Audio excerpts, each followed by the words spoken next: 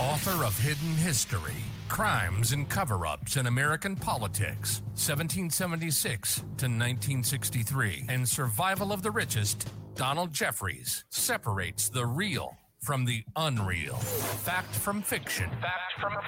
Reverse engineering our manufactured reality. And now, from just outside the swamp-infested Washington, D.C., this is I Protest with Donald Jeffries.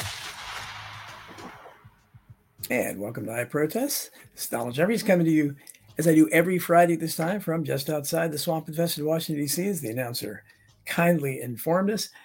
Those of you who used to listen to me on TFR remember the charmingly disorganized way the show ran sometimes.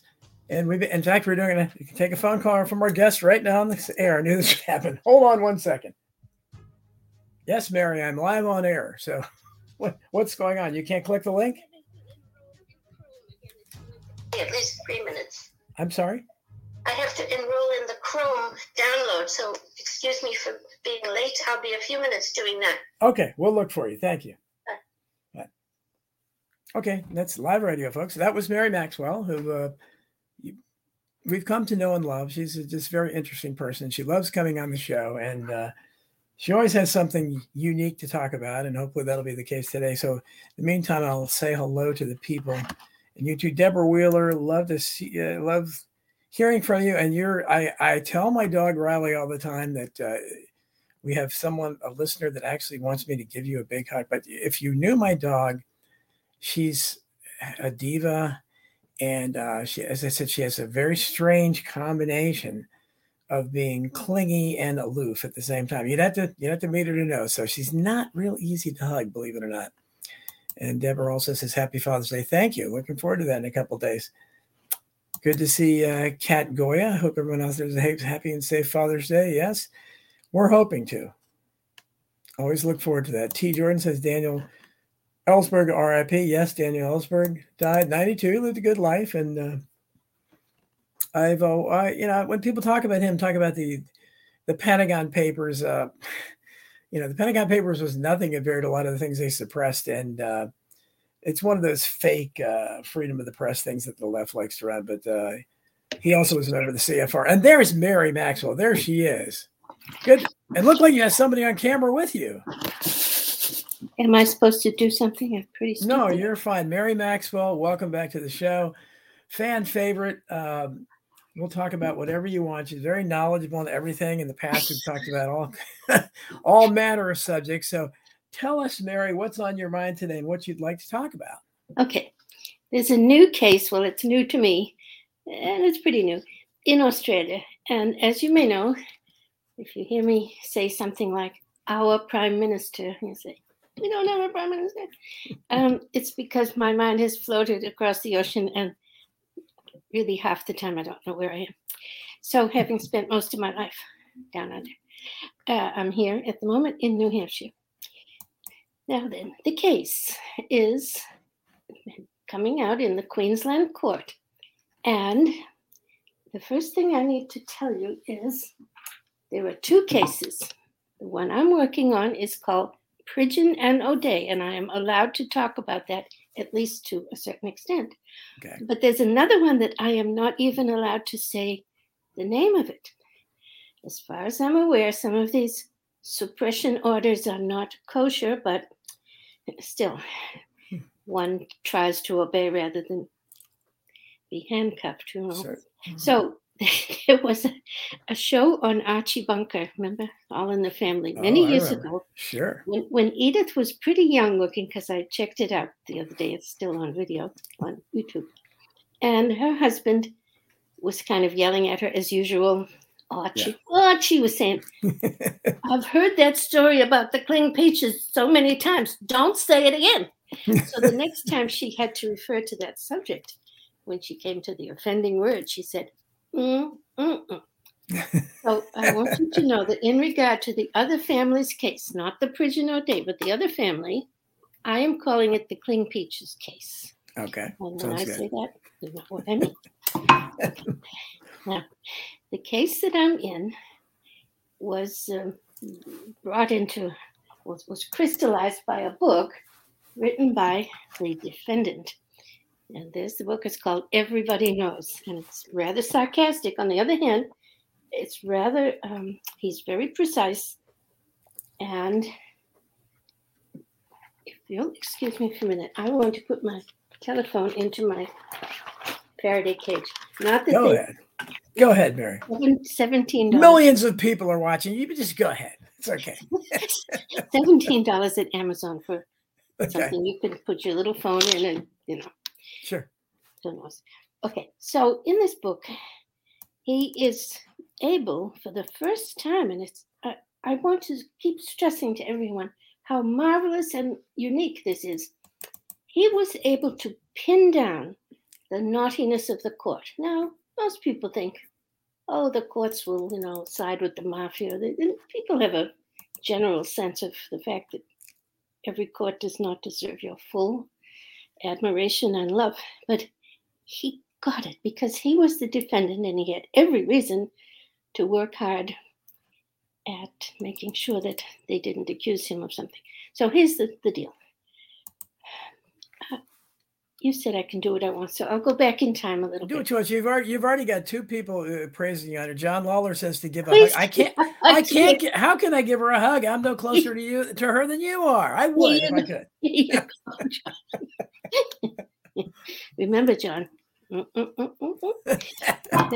Now, this in my other country, Australia, we had what is known as a Royal Commission, and the closest thing in this country might be the 9/11 Commission or the Warren Commission on JFK.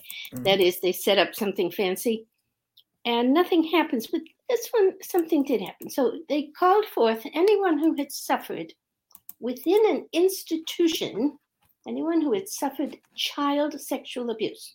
So you could be 65 years old now, but it happened when you were 10. Okay. Mm-hmm. Now you could imagine that the Catholic Church came in for some of that, the Boy Scouts, the Navy. I'll discuss the Navy case later. And the point was, those kids got to tell their story, and some of them was extremely touching, like one little boy, and this was one of the Navy people. These are called cadets in Australia. You're only high school age, but you're trying out Navy, and you can also try out working for General Electric or whatever during high school. You're known as a cadet. We never had that, did we? We call them apprentices, but I don't think we had the cadet business, other than when you might enter the Army and you're young, but still over 17 and a half. So these kids were young. And this guy who was giving his testimony in this special Royal Commission court, he said it was so cruelly treated. And he went home, finally got up the courage to tell Mum. And she didn't believe him. So if the Royal Commission, which went for 4 years in Australia, 14, 15, 16, and 2014 to 2017, and it was broadcast. You could see it in your living room. And those kids came in, and if nothing else, they got to say it and be believed, because there were so many confreres saying it, and the judge, Mr. McClellan or McLennan, I forget, but he was very good. I mean, he showed respect. Well, sum up what the case is about for people, because this is about child sexual abuse or child sex trafficking, right? Okay, and by the way, is my voice loud enough? Yes, it's fine. Okay. It's fine. Okay.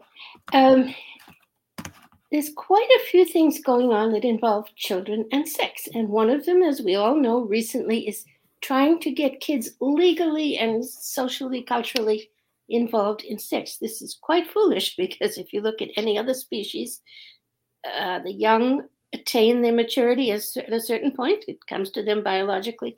And what would be the reason to go younger than that? I think the reason for that episode, and possibly for, generally speaking, the whole range, a very wide range of things going on with kids and sex, dates back to at least 1928, when we see H.G. Wells. He wrote a book called The Open Conspiracy. He must have been an insider, or at least a servant of the insiders. He was to have told the New World Order in a pleasant way, so make you feel happy if these things happen.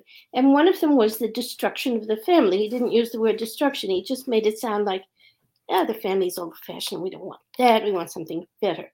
So of the 3 institutions that he advised us to get rid of, we've done a pretty good job of them. The family, religion, for example, through the pedophile priests, which I think were planted. I think that was all part of the game to make people lose their interest in going to church. And the third thing was nationalism. And of course, you're not supposed to be national anymore. You're supposed to go to World Cup and World Soccer and forget nationalism. Anyway, those things were predicted to be on the cards. So maybe that stands behind some of this rustling up of people to get a new view of children and sex. Another thing that people say is that it's worth money, and it is in 3 different ways. In other words, therefore, people will participate in it. The adults will get the system working quickly because their wallet will get fatter. And one of the money ways is simply selling or renting the children out as prostitutes, or, and this is in that same category, using the kids for kiddie pornography and even snuff films. Oh, please. Oh, that's the worst part. Yes, yes. I mean, what kind of person wants to see? Well, that's, Mary, that's what people think that, when they talk about adrenochrome, the reason why they like to terrify and ultimately kill kids is because apparently that adrenochrome is released. The more terrified the child is, the more adrenochrome. I don't know how it's released, but this is what they get. So that would be the twisted satanic objective. There would be, if you killed them, you get the most adrenochrome possible. I guess. Who knows how these people think? By the time they're dead, I don't know if you would. I don't want to be acting like the FDA here. All I know about adrenochrome is what I read on conspiracy sites. Other than that, I have no experience with it. I must say that I go in for many conspiracies, the big false flag ones, of which Boston Marathon is my specialite. But of the adrenochrome, I don't yet have enough in my own research to support it. I'm not opposing it. It's probably true, but I can't be one of the ones who signs on to it because I don't know enough about it. Well, yeah, we don't know, but we just what we hear. But like in this case, you're talking about, and we're trying to so the people, and I know you're doing a great job. You're going at your own pace and everything, but so just for people, just for clarity, what is this case about? What is involved? Who are the people that are doing it? To what children? And do you think it's for child sex trafficking? What's going on here? Shall I finish my little story about the money? Sure. If you, I just want to make sure you get to the point so people know exactly what the case is you're discussing. All right, I'm going to do what you suggested, but then would you remind me later? Say, Mary, what about the money? Thank you. Yes. I'll do that. In Australia, there was a man, a doctor, who was complaining, as we all do, about the child abuse, and particularly the kind that comes through the courts. But I'll just tell you that a little bit later because it's a whole sphere unto itself. But he saw that courts were awarding to the abusive father the very child that the mother had gone to the police about to say, hey, help. And instead of helping the mother, they do something else. So he made a fuss, and he even started, even though he's an operating physician, he started with his friend Patrick, the Anti-Pedophile Society of Australia. And that was in a year, I think, I'm just going to guess, 2008, when they had what we call, with our prime minister, a double dissolution. So that there would be many openings in parliament that year, and maybe his party could even get one seat. That would be enough to have someone in there that could use parliamentary privilege to spit out the story of what was going on, especially with the courts. So this man, in the year 2018, got arrested. Himself, his name is Russell Pridgeon, and his pal, Patrick O'Day, and a certain other person, but now we won't say her name. Okay, now they were seen to be operating as a syndicate. There was only 3 kids involved in this whole story that they were involved with, but it was made to look in the newspaper, of course. Rupert Murdoch, thank you so much. It was made to look like they reached out almost worldwide to send children from here to there. Now, Dawn, I'm going to interrupt myself when I have a memory all of a sudden of a thing that I probably wouldn't otherwise plan to put into this, but I'll just tell you about it. Am I allowed to do that? You know, I'm going to let you do whatever you want, Mary. Go. Okay. I love you. Do what you want. All right. So I had a friend in the year, now that I remember, in the year 2010, a girl named, girl. We oldies like to say girl. Okay. So this is a girl. Her name is Kathleen A. Sullivan. She was a very abused child. And by the way, her father was a body man, same as my pal in Adelaide, Australia, Rachel. Her father was a body man. And that is, we leave, let's say the CIA kills somebody in Germany or Uganda or whatever. Mm-hmm. You can't have anybody find that body later. That's going to cause problems. So the body man goes out, chops it up, puts it in acid, whatever. What a horrible job. We're getting back into shit again. Now, in this year, Kathleen organized, she had 14 members of a committee. She called it a Truth and Reconciliation Coalition, not committee. Mm-hmm. And it was to deal with this stuff.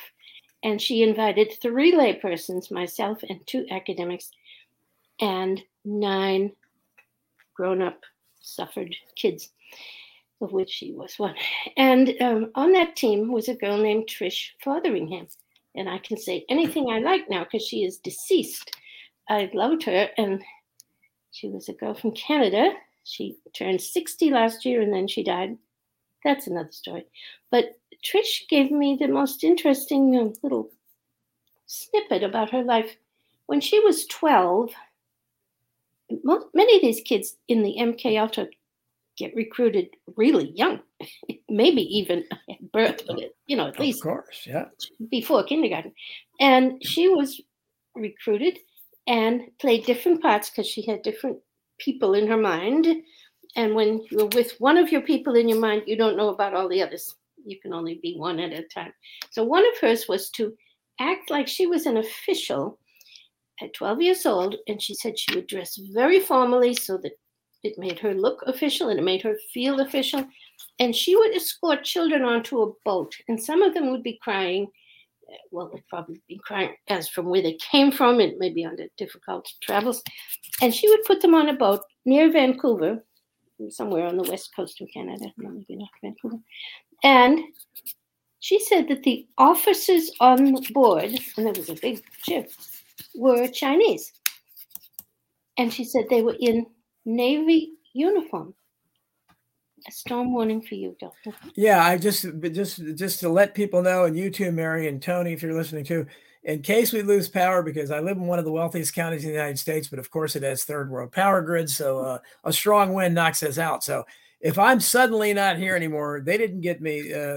Vince Agnelli's storm, which is blowing my way, got me. So just we don't know that they didn't get you. That's true.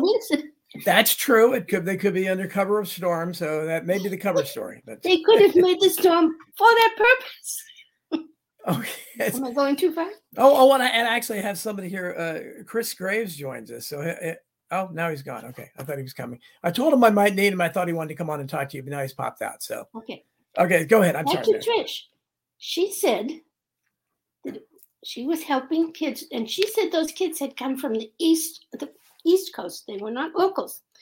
Now, this is early trafficking because if she was 60 a couple of years ago, she was born actually in 1960. She was 12. We're talking 1972 in Vancouver. And she said that the men on board were like Chinese Navy men. However, she thought it was possible that their costumes were fake and therefore they're not military. But she's pretty sure they were Asian. And so the kids went off with them. But probably they also brought other kids over. I don't know. Now, why did we get on to Trish, sir? Can you remember? I don't know. I'm trying to get to the gist of it. Okay. All right. I'll get back to the case. So, yes, I was saying they tried to make my friend, I'll call him my friend, Russell Pridgeon, look like he was the big. They even called him the kingpin. kingpin. He was trying to help one mother with her 2 daughters, and his friend Patrick was trying to help one little boy. Both cases, the father was the abuser, and both cases, the mom and the grandmom wanted to escape with their children, which is perfectly all right, if you ask me. It's not all right not to. And for their helping of those mothers, one mother, one grandmother, they were arrested. Okay. This was October of 2018. From that moment, of course, they lost their jobs. They also, the 2 men, they had to wear ankle bracelets, which is not nice. And you have to sit near a charger for hours every day. As if MIT couldn't come up with something like a watch or a ring or, something small. Oh, no, we have to let it be an ankle bracelet. So they had all these punishments put on them and many more, such as Russell's dog dying. That is classic. That is diagnostic, I can tell you. And for the last 5 years now, well, this October coming, it'll be 5 years, during which time they were hated by many of their neighbors because the newspaper gave full coverage to the kingpin. And, if you're trafficking children, you're probably, wink, wink, one of that type yourself. And he lost his medical license and so forth. So that was all quite difficult, but the case finally came up. And his book, he wrote it to, everybody knows, he wrote it in order to tell the judge, hey, judge, but very politely, of course, he says, if you continue to, punish me or find me guilty or whatever, then you will be opening yourself in the court to full display because I know what's going on. Let's see how he put this. So the guy that wrote the book, the guy you're talking about that was disbarred, this is a doctor who was a whistleblower who was trying to expose wrongdoing, and he lost his medical license? Of course. Naturally. He didn't lose his life. We should be amazed at that. Okay. So he found, and he has 2 friends whom he doesn't want to name. It's not me. 2 lawyers, like layperson lawyers in Australia. One of them represents mostly Aboriginal people because he's Aboriginal, and the other man, it goes by the name of pastor. And the judge said, "You're not a real pastor," and he said, "You're not a real judge." But but the point is, what makes a pastor? He is caring for people all the time, full time. So I guess he's a pastor. And they both dug in quickly and helped him find all the little things. But actually, he could have reached for Mary Maxwell's book, which is called Reunion, Judging the Family Court, and that's himself. And this was published by me in 2019. And I tried to wrap up the whole story of this court handling of the giving children to the abusers. And it's called Reunion because I was urging people, somewhat copying a Kansas City committee, that whereby the mothers, the complaining mothers, got together and they asked for something like the district attorney to give them some approval, and they would sit at meetings once a month, write up cases, and hand it to the judge. Now, that's as far as I heard, as far as it went. But I went further and said, made up this little story, and I said, one day, protective parents stopped. Protective one is the one who's reporting that her kid was hurt. They stopped tolerating judicial kidnap. They arranged to have a reunion with offspring as soon as humanly possible. For many, that could be within weeks. They gathered in cities and issued chits to parents who met basic criteria for getting their child back. Chit holders could go to the clerk of the civil court and obtain an injunction. Well, you could try. For the return of the child. A coterie of parents would supervise each handover. State authorities would be given a list of officials to arrest if necessary. The passcode for imbuing citizens with the right to issue chits was, God is not mocked.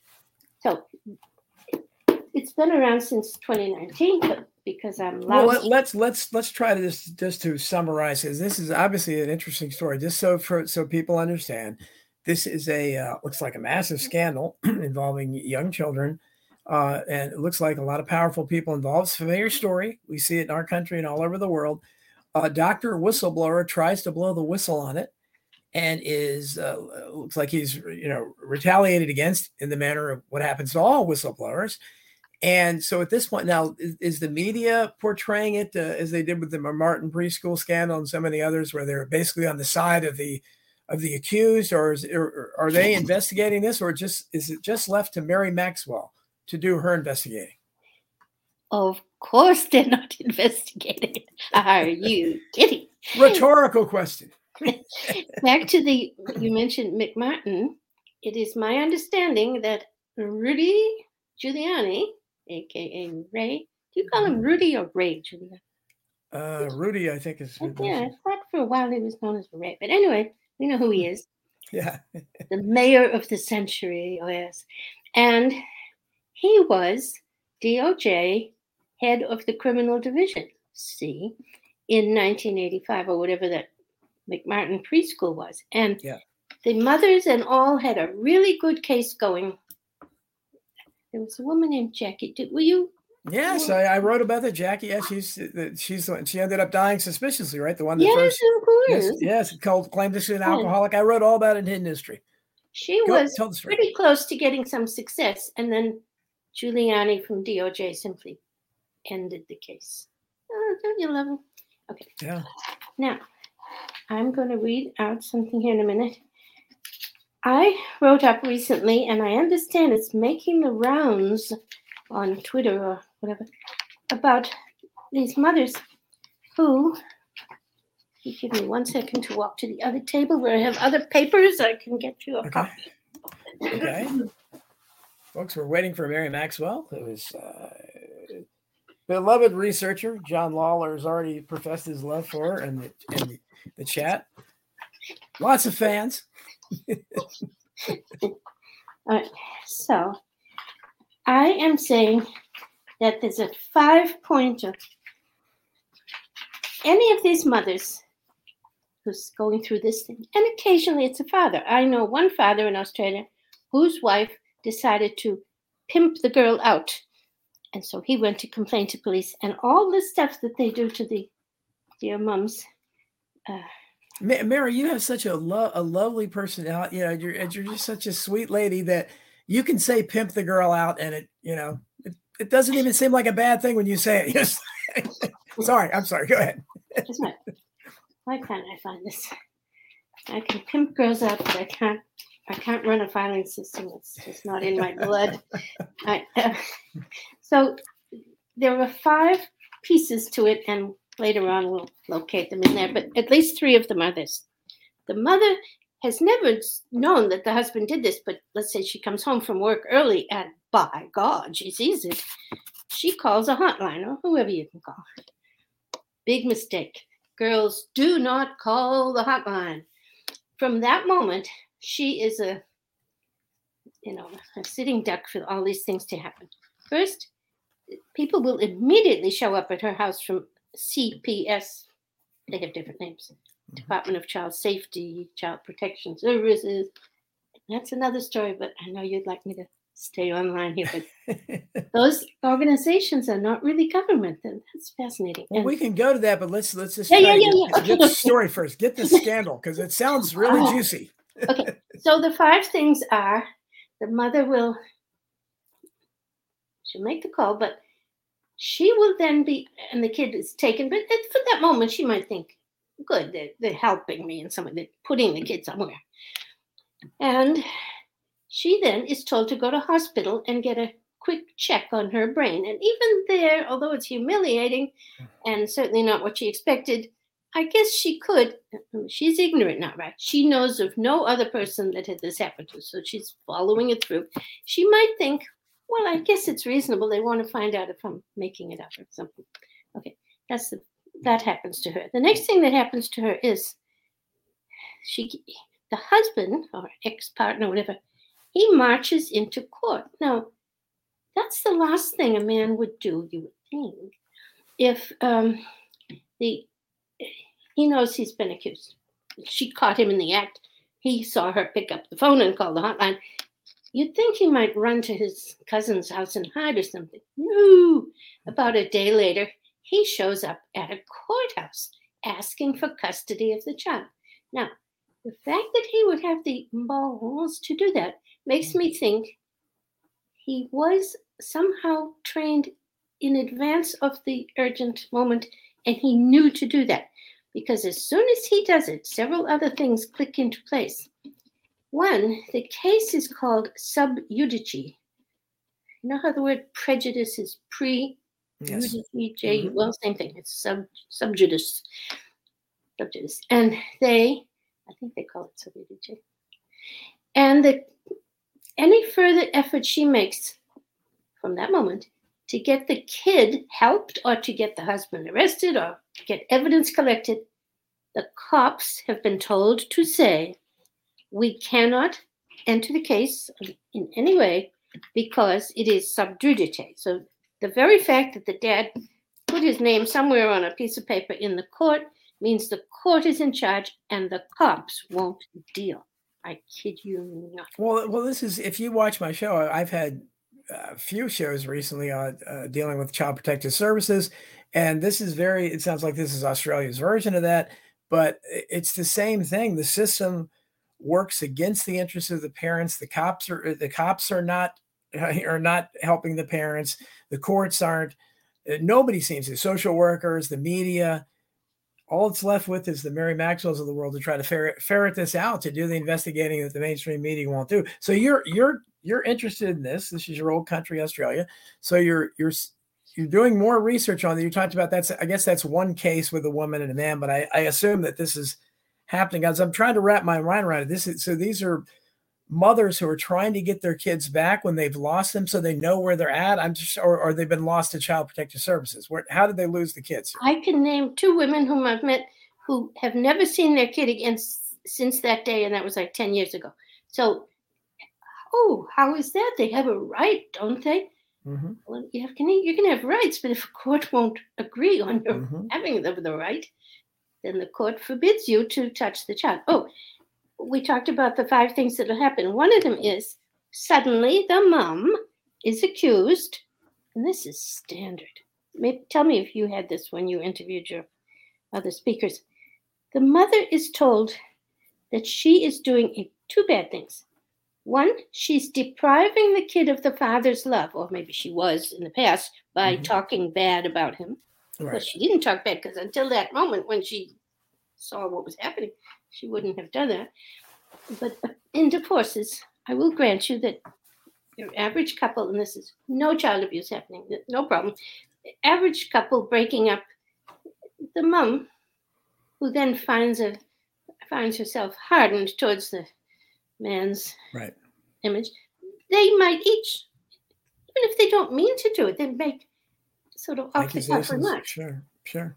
And that's life. That's life. Hey, look, how many people hate me and a lot of people. So, well, the cases I've interviewed, there have been a husband and wives that lost their children. So they're together and they just demonize the parents. And a typical theme I found is that they think the kids are being malnourished or something. A nosy neighbor sees something and then reports them for that. And that's it, That is a bit different. Okay. I won't even go into that because, you've already covered it in your show, but I don't know too much about yes, and I'm going to tell you right now, folks, going off the track, but these things happen. In Tennessee, and you can look it up, it was about 2 months ago, a lady said that she and her husband and her 5 kids were driving their station wagon, down the street, and they got pulled over for 2 things: having tinted windows. They were not in their home state. They left Georgia and passed through Tennessee, going to God knows where. And during the ride in Tennessee, apparently the rules are different on maybe the tinted windows. And one other stupid thing, but it wasn't speeding, some stupid thing. And they pulled them over. And before you know it, the woman was asked to give a urine test in the car Imagine if you're wearing jeans and you're supposed to wiggle around and give a urine test in the car. Why she was being urine tested? Well, even if she was on drugs, she wasn't the driver. I guess they wanted to have something that they could say she's a bad mother. And before you know it, they all go into the jail with the husband. And somebody from CPS whisks her kids away, one of whom was on the tit. I don't mean they whisked it off the tit, but one kid was still of that age, needed mom, and mom also needed to express the milk. So when I told that to one of my, shall we say, well-informed girls, they said, of course they were waiting for them. In other words, they learned back in Georgia that there was a couple who didn't have much family. So the dad didn't have brothers and the woman had no friends or something. They knew they would be an easy target. And as they passed through the state of Tennessee, which meant no one to take you in for the night or, you're in a foreign country. And my friend said they were ready to traffic those children, sort of to buy them, B-U-Y, buy them.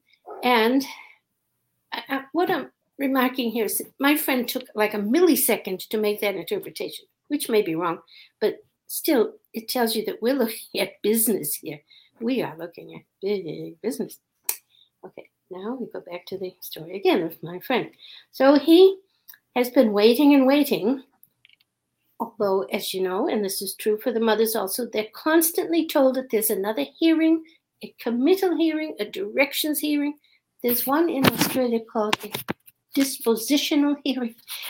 And you're always thinking, at least the mothers who are innocent and naive, are thinking, okay, on December 5th, that's when we will solve the issue, So this goes on, and as I say, it's now 4.5 years since he was arrested. And he's had no satisfaction of any kind. And he goes to the hearings, and he always says, I have proof.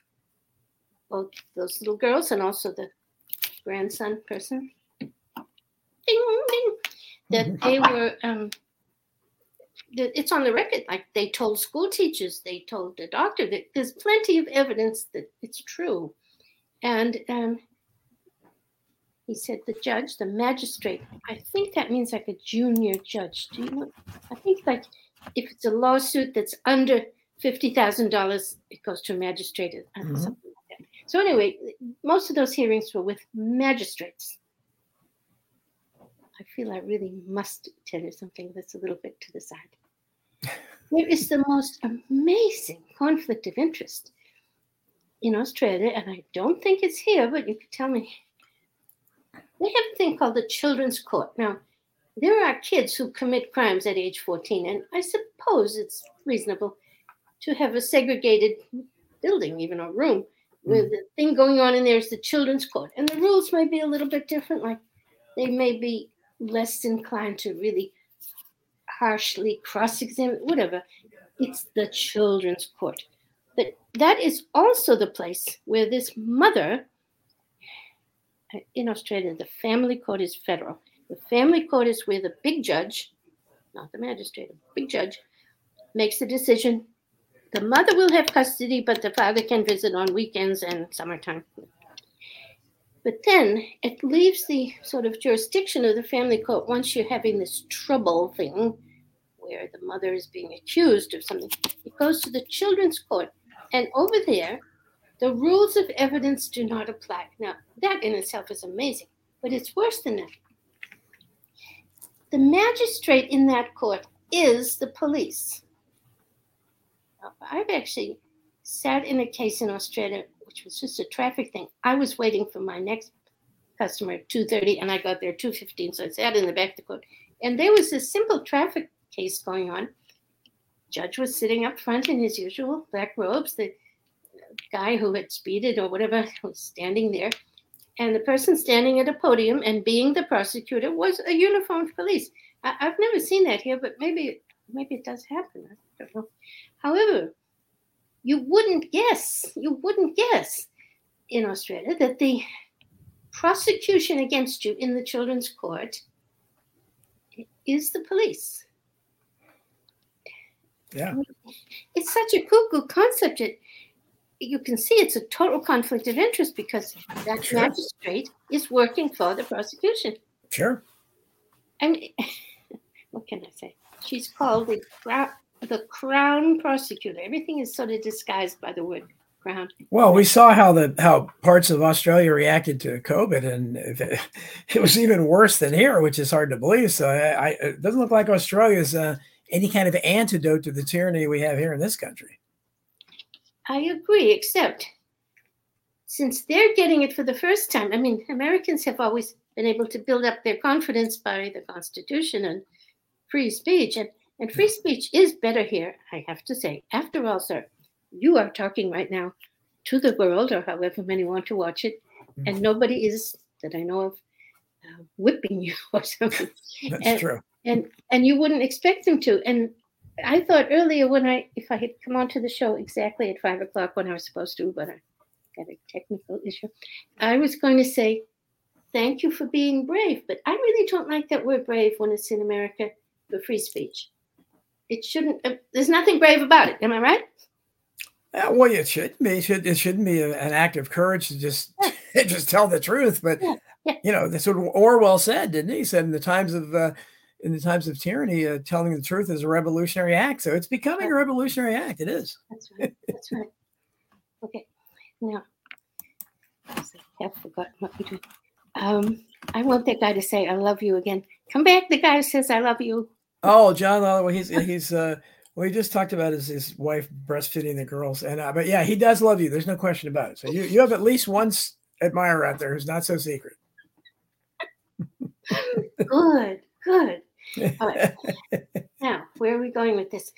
So the woman eventually, and she might die, and there's a series on YouTube. It's been there more than 10 years.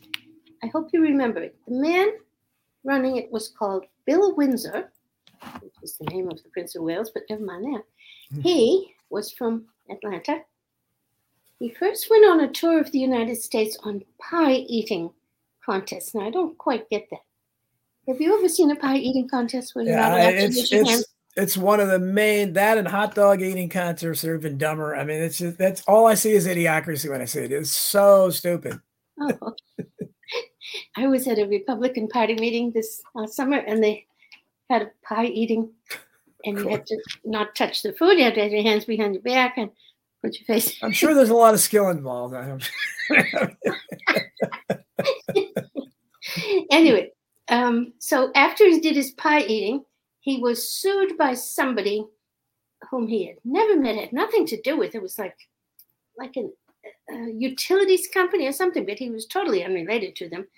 So he had to fight in court because they were saying he owed them money. And that's where you got a whiff of the fact that courts are not like what you think they are. So he then went around the country back to his pie eaters, and the word got out, I guess, does anyone here have a complaint about court? Now, in my opinion, I'm very happy for what he did, but he could have called for, in his home state of Georgia, a citizen-led grand jury. In colonial days, grand juries were strictly citizen-led. There was no idea of the court running them. And the responsible type citizens, there would be 23 of them empaneled, and it lasted 2 years. You would be giving up 2 years of your time, but I don't think you had to do it full time. And you would also report to the government if you saw troubles out there, and it might be a trouble like a bridge was about to fall down, anything. You would bring it to the attention of the government. So this guy, Mr. Bill Windsor, ran this series called Lawless America. It's still on YouTube. And he interviewed, I think, many hundreds of people. And they would each say, I remember there was a lady, I think her name was O'Connor, and she was from the Northwest. And she had been accused, she worked for a car dealer, and her boss said she had embezzled $10,000. She thinks probably he embezzled it, but anyway, he found it convenient to blame her. And so her case to Bill Windsor was, hey, this is so horrible and unfair, I didn't do it. And I suppose her complaint would be something like, and they wouldn't investigate it properly, because after all, anyone could go to Bill Windsor and say, I didn't do it. But what she was saying was the court didn't act court-like. So after he did his show, I happened to notice two women, one, a lovely lady called Irene Holmes, and her baby had been taken from her. Now, this could be the kind that you dealt with on your show, Don. They just came out and grabbed her 4 kids, 3 boys and a little girl. And Irene Holmes, I think they said she was disabled. Now, she did not look to be mentally slow. She didn't look particularly fast, but who has the right to take a mother's kids because the mother's mentally slow? Anyway, have a right. Yeah. So she was singing this song. I can't remember the song, but she hadn't seen the kids in a long time. So here's her chance on the television to try it out in case they're listening. And she said that the 3 boys came first in the family and then the girl. And she was teaching the little girl to do things like their brothers. So she'd say, sit up like your brother, dance like your brother. And it was so touching. I mean, it was so simple. But it shows you she's a good mother. But who took them? Is Child Protective Service? Was this an American? Yeah, it would be that sort of thing. CPS, yeah. Saying she's not a capable mother. Yeah. And they do that. And maybe those kids have disappeared into trafficking or not. You just don't know. Could be. There's another thing they disappear into. And those of us who love the Constitution will be very upset about this. There's part of the financial wreck. It has to do with adopting kids, fostering and adopting. And you might think, well, we're losing money if the lady down the street is willing to be a foster carer and she's going to get $200 a week whatever she gets.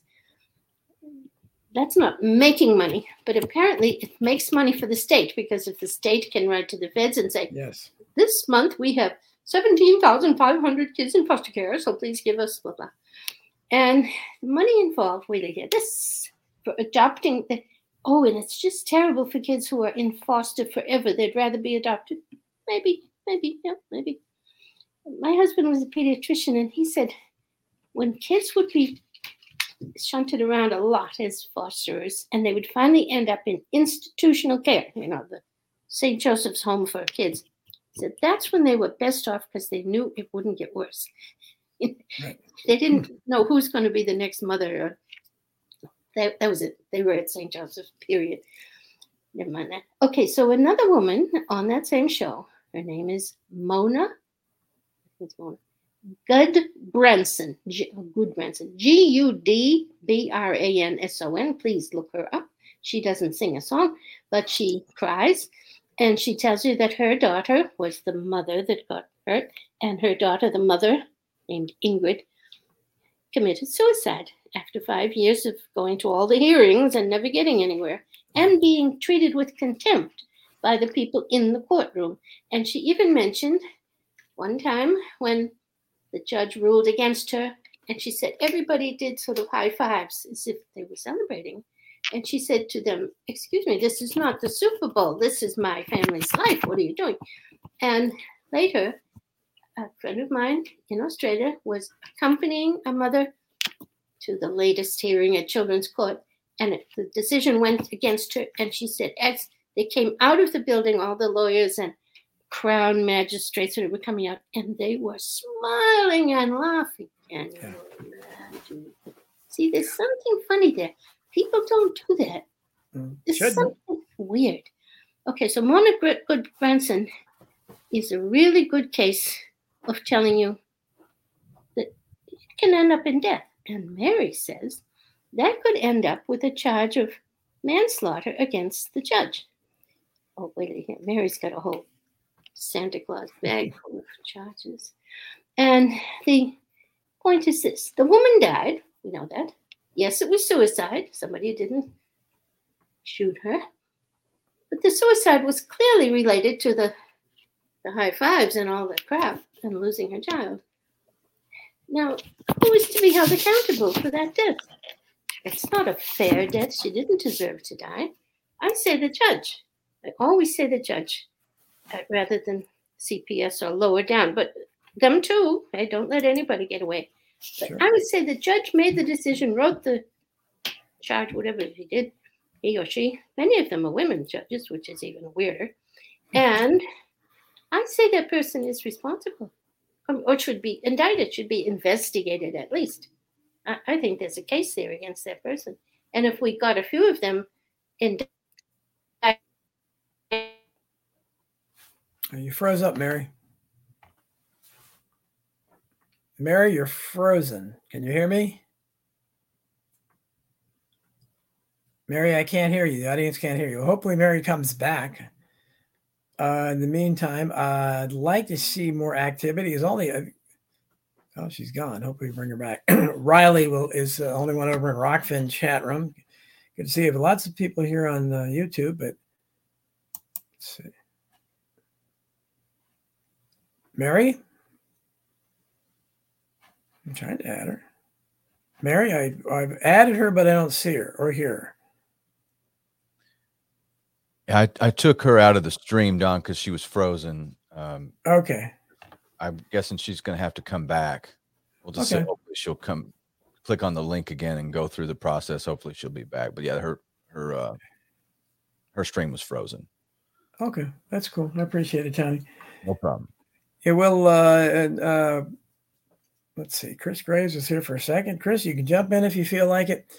So hopefully we'll get Mary back. And I just think she's so cute. She's just, I love the way I love her manners and style. And I think the point she was making, obviously, is that this child sex trafficking and the general state of the tyranny in Australia is at least as bad as it is here. And that's, my book, Masking the Truth, demonstrates that in terms of COVID, is that we saw even worse stuff going on in Australia. It looks like Mary's trying to come back here. Can you see me? Yes, you're back. We thought they got you. I thought you had a hurricane. No. I didn't lose me. It was you. You're left, and so you're back now. So good to see. So sorry to have you interrupted, but basically I was trying to tell the audience, I think the gist of this is that we're saying that Australia is at least as bad in this regard in terms of child sex trafficking and the system covering up for it. But because you used to live in Australia, so is this why do you make a habit of investigating things going on in Australia just because you had ties to that country? It must have been somebody dragged me in on some particular, and then I got interested. And there's a magazine that I write for. It's called gumshoenews.com. It comes out every day with one article, often by the owner of the website named Dee McLachlan. And she will cover pretty much anything. Particularly, she hates the mainstream media. And if they're spotlighting a topic, she'll spotlight that topic, but from a different point of view. So it may be that I really don't remember how I got on that. But on other ones, I consider my main gig to be the Boston Marathon. And I wasn't on it until two Canadian girls, not young, but girls, that's a good word, girls. Stop being people demonized now. They get upset if you, well, now they don't want to say boys or girls or men at all, but even before the transgender craze, I remember they would go out of their way you'd be a 7-year-old and they couldn't say girl is a young woman. Come on, it's ridiculous. Girls is a nice word. It's so stupid. I'm sorry, go ahead. I forget what my girls were. Does anybody know what I was talking about? Yeah, well, we were talking about. Yes, how did I get into it? Okay, two girls in Canada, they wrote to me, and I'd say most letters I get of that type are CIA. How do I know? Because I usually write back, oh, thank you, and blah, blah. And then I don't hear from them again, which is strange. They could bother to write to me the first time, and then I might ask them a little question, or you should read such and such a book. It's funny, they disappear. Or sometimes they come back nasty the second time. They're not very nasty, but a little bit. Anyway. Sure. So except for the two Canadian girls, I would not have pushed it on the Jahat Tsarnaev. But boy, they made me do it. And it ended up with me getting completely through that case. That case is so fake. Look how many things are fake now. So to live with fakery. Anyway, the Boston Marathon case is totally fake. And I grew up in Boston, and it really disgusts me that there isn't more of a. Well, I think we talked about this a little bit. You must know about Dave McGowan's work, right? I do, yes. Yeah, I mean, because he did fantastic work on the Boston Marathon and died very strangely, if I must say, very, very quick, aggressive form of cancer after he had an appearance on Caravan to Midnight with John B. Wills, when he was talking about it. He was analyzing the photographs and the film of the Boston bombing and the cowboy guy and all that stuff. Just, you know more of that than I do. But so where do you stand now? Do you think is this poor guy? Do you think anybody will ever talk to this surviving Sarnoff brother that's in prison? And it certainly looks like he didn't do anything to me. I should try harder. As you may know, I filed a RICO case against them, blaming the FBI for doing the bombing, which I'm sure they did. And I mean, it's just a blast so they could get something going about terrorism. As usual, the president showed up. I guess that would have been Obama, 20. Yes, Obama, yeah. President shows up and says, and it's in print somewhere, we will get through, we'll look into this, and whoever it is, we'll bring them to justice. Must have been looking in the mirror. Anyway, yeah, that boy probably will die. I saw something just in the news this morning about him. Do you know, if you ask Google to keep you posted on a name, say Mary Maxwell, say Yahar Zanev, then anything that comes out in mainstream on any given day, they will notify you of. So this morning I did get a notification, and it did talk about attitudes toward the death penalty. Well, that could mean they're working their way to. He's entitled to die at any moment. There's no outstanding waiting for the next appeal or anything. He already had 2 appeals, and I was in one of them as an amicus, and they paid no attention to my amicus brief. I bet. Does he still have that same awful lawyer? Was it Judy or somebody that's always her? She has just been appointed to, guess who? The Pittsburgh synagogue bomber. Hello. Oh, she gets the big cases. Wow. And she always loses. So Pittsburgh synagogue bomber, you're not going to win. She did the Eric Reed guy too.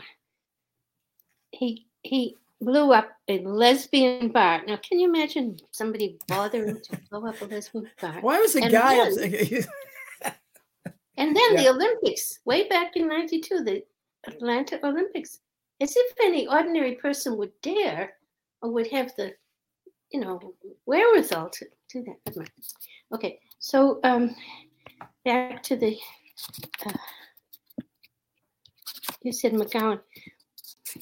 I didn't know about McGowan until I think it was you that told me to go look. Probably, I sing his praises all the time, and he did some great work on the Boston bombing. He really did. I hadn't known about that, but I had known since many years ago his book called "Programmed to Kill," and he went through all of the ones like the Unabomber and who's that Bundy guy, and all of them. Yeah, makes them all look like setups, as they probably are. And you just mentioned a quick death for him. I consider that diagnostic. Cancer is usually slow. And if it goes, within days, they really have to get rid of somebody. His was warp speed. Fastest cancer since Jack Ruby. Jack Ruby had some pretty fast cancer, but I think Dave McGowan beat him. And then he dies on November 22nd. Talk about a cosmic coincidence. Oh, really? Yes, he died on November 22nd. Yep. You talking about Jack Ruby or McGowan? No, Dave McGowan. But it's just because he was in that conspiracy world, it's pretty, the odds are pretty much against that. Yeah. Okay. Now, what else shall I tell you? It's 6:00. You want to hear any more stuff? Sure. You want to hear any more about Clean Peaches? Yeah. Well, I'm interested in if we could just try to focus and just go from just okay. We understand the case. Tell us exactly and what why you're so involved in it, and what do you think is special about this case as opposed to say Franklin credit scandal or McMartin preschool or something in the U.S. Is it similar to that, or is it something different? The Martin preschool was was the kind of thing that we had the Royal Commission study, like I said, Catholic priests and Boy Scouts, Navy, any place at which the name of the Royal Commission was Royal Commission into institutional responses to child sexual abuse. So it was never about incestuous families. It wasn't about stealing kids off the street and selling them. By the way, I heard the other day that Catholic Charities does that. Have you read that?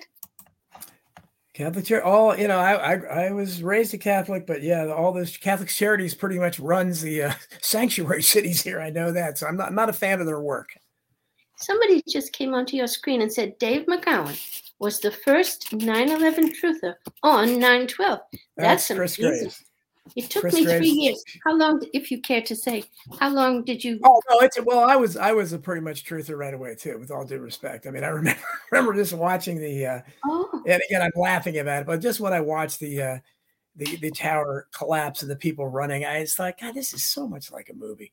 The coverage just impressed me that way right from the beginning, and turns out we were right. Well, I knew that the tsunami was fixed because of what you just said. I had seen the movie called maybe Japan is Sinking or something, and it came out like 3 years before the tsunami, and it looked just like it. Well, look at the tsunami.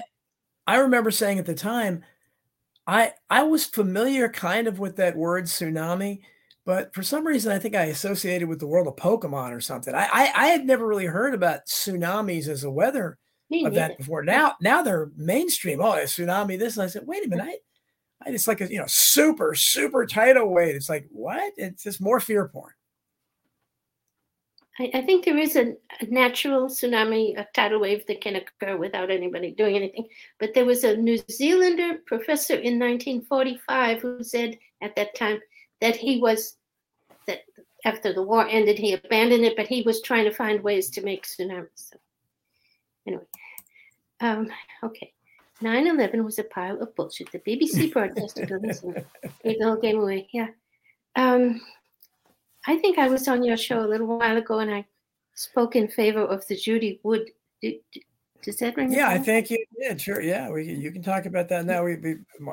My audience knows all about 9/11. I would like to have Judy Wood on the show. She's never responded to me when I tried to get her on. Okay. Now, what am I supposed to be telling you? Let's set aside the Boston Marathon. I think the boy probably will die because not enough stupid Bostonians can pull themselves together and deal with it. Thank you.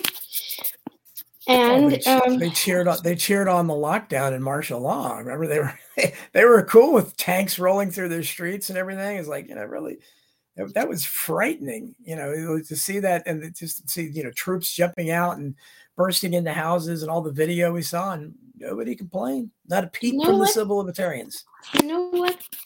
The people who clapped could have been hired to clap. I mean, everything. My theory is anything that you see.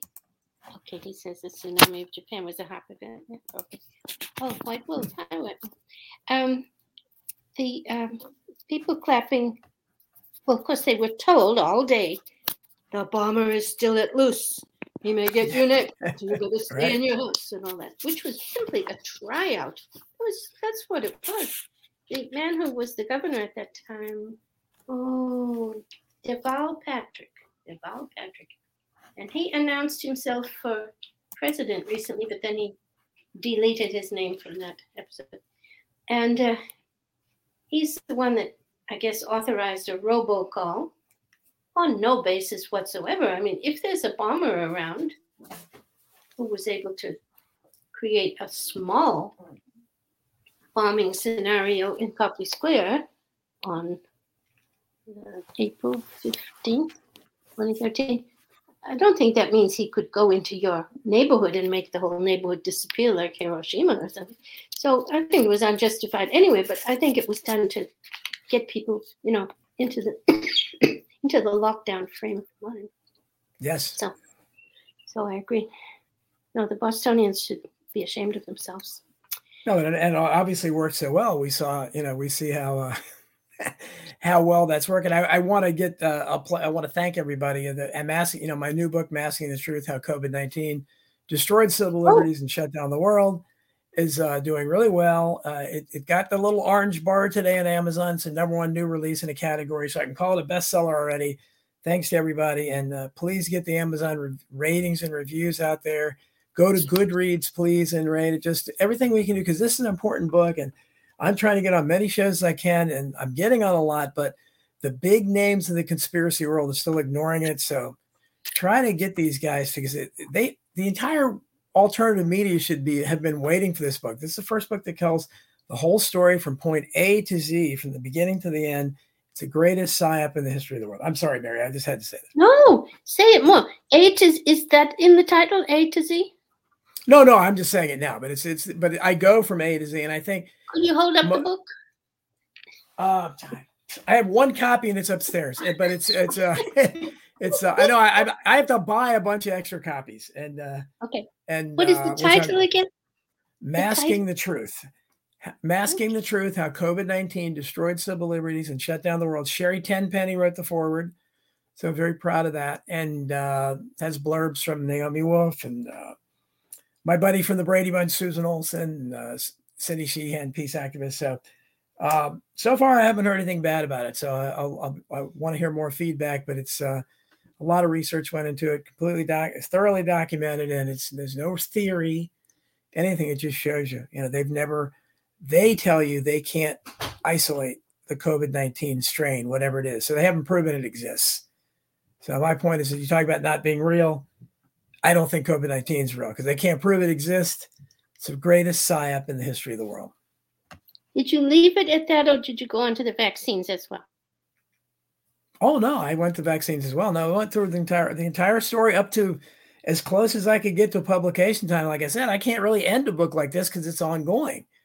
But, I went as far up to as I can. Oh, yeah, we definitely covered the warp speed vaccine and all the lies about that. And because it's two parts. The first part is inventing COVID-19 and trying to convince the people with incredible amounts of fear porn that this deadly thing is out there, and then, completely playing with the statistics and the numbers and attributing things to COVID that were not COVID, and scaring people to death, and then inventing the warp speed vaccine, which is the real bioweapon. That's the killer, and then lying about the people that the vaccine has killed and injured. That's those two parts to components to it. I'll name my favorite 3 dissidents on that subject if you'll name yours. Mine would be, well, I tend not to hang around America, but Vernon Coleman in the UK, Sucharit Bhakti in Germany, but he's a Thai man, Thai, but he's German. Okay. And I give loads of credit to Mike Yeadon, formerly of Pfizer. Yes, is he one of your? Yes, I would put him up there. Yeah, he's very good. And also Pierre Corey, who might be Australian. He was pushing the ivermectin early, and I think now he has made ivermectin his life's work and finds that it works on many things. And the late Alan Cantwell. By the way, do you know that Graham McQueen died? I'm sorry, who? Are you aware Graham McQueen? Yes, I have heard. Yes, I mentioned him in the book. But he just died. Oh, I did not know that. Oh, yeah. Well, I doubt it was from being vaccinated, but that's how old is he? 75. Oh, okay. He wasn't really okay. Born in 48. But he was a tenured professor. He's probably the only tenured person who spoke out. His main speaking out, I think, was on the London bombing of 7705 or whatever they call it, 707. Yeah, they're 9/11. Yeah. But he didn't mince any words. And okay, so I'm sad he died, but I don't have information that says it was, not kosher. I don't. Okay. Yeah. So on the vaccines, I go back further, and I would hold up my book, but I don't think it's right around here. It's called Consider the Lilies. And I was onto the vaccines. Well, I published that book in 2013 out of a press on the West Coast known as Trine Day. And it's really still a very usable book, both on the cancer story and on the vaccine story, because Mr.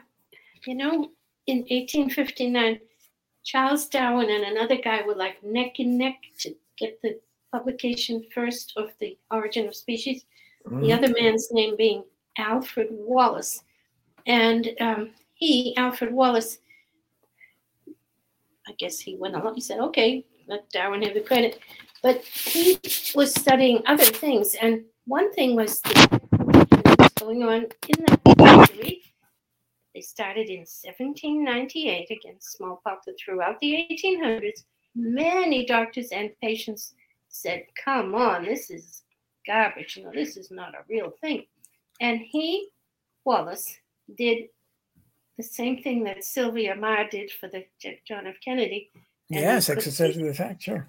He went through all the testimonies that were brought forward for a British Royal Commission in like 1890 something. And he read them all, and then he read the final report, and just like Sylvia Meagher, all this good stuff did not make it into the final report, so people didn't find out about it.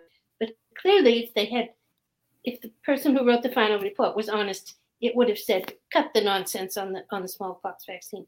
So because of that, I got in early on the vaccine and didn't have any trouble recognizing the new one for the non-disease COVID, but also for autism. And I'm sure I could persuade you with research, but it's in my book. I don't have it handy. I wrote a book called A Bomb in Gilead. And at that time that I was writing the book, it was not very conspiracy sounding, because none of the mothers wanted to hear that. Because now their children are grown up. The children can make a decision whether they want to hear it. But sure. At that time, it was very not politically correct to suggest that anyone had harmed the kids deliberately. Though Robert F. Kennedy, I give him credit, he showed through that Simpsonwood conference, he said that at the meeting, and I don't know who slipped him this line, but somebody said, well, what was your research? Whether it was CDC or some other National Institute, I don't know, one of those things. And they asked him, how did you make your decision that it wasn't harmful to have those MMR vaccine, the one that Wakefield got in trouble for, measles, mumps, rubella, and which was definitely causing thousands of children, if not millions of children, to come down with this disease. And at that time, at the Simpsonwood conference, the secretary or someone who wasn't very high up said it was what Walt wanted. Walt being Walter Orenstein, some kind of specialty doctor. So why would he want the research to come out in a certain way? I can tell you that doctors should want to find out whatever it is. Any scientist is looking into something to get the answer, not to get what they want to be the answer. Darwin and I are complete frauds. Two Chuckies. I'm with you, White Wolf. Well, more and more people now, and I never thought that would be the case 20 years ago. Many people now are doubting evolution or doubting Big Bang. They're doubting science, and good for them, because it's you want to make fun of the giant magic man in the sky that I hear from people that don't believe it. Keep talking about evolution and how all these missing links, and how Darwin repudiated it himself when he died. Before he died, he said, "Yeah, that was wrong. It's stupid." And we talk about eugenics, Mary, and right now I think the reason we see this massive die-off, 40% death increase in death rate since of COVID because of the vaccine. The reason is it's the culmination of eugenicists. You mentioned H.G. Wells, who was one of them. So many of these high-profile eugenicists who want millions of people to die. They believe human beings are a scourge. It started with evolution, because evolution preached survival of the fittest. So if you have fittest, that means by definition, some aren't fit.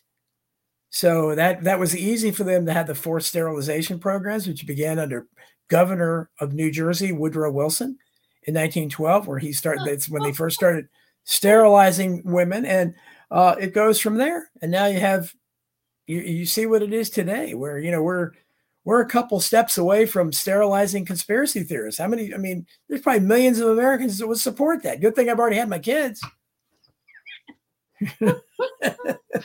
That's the first I heard of that one.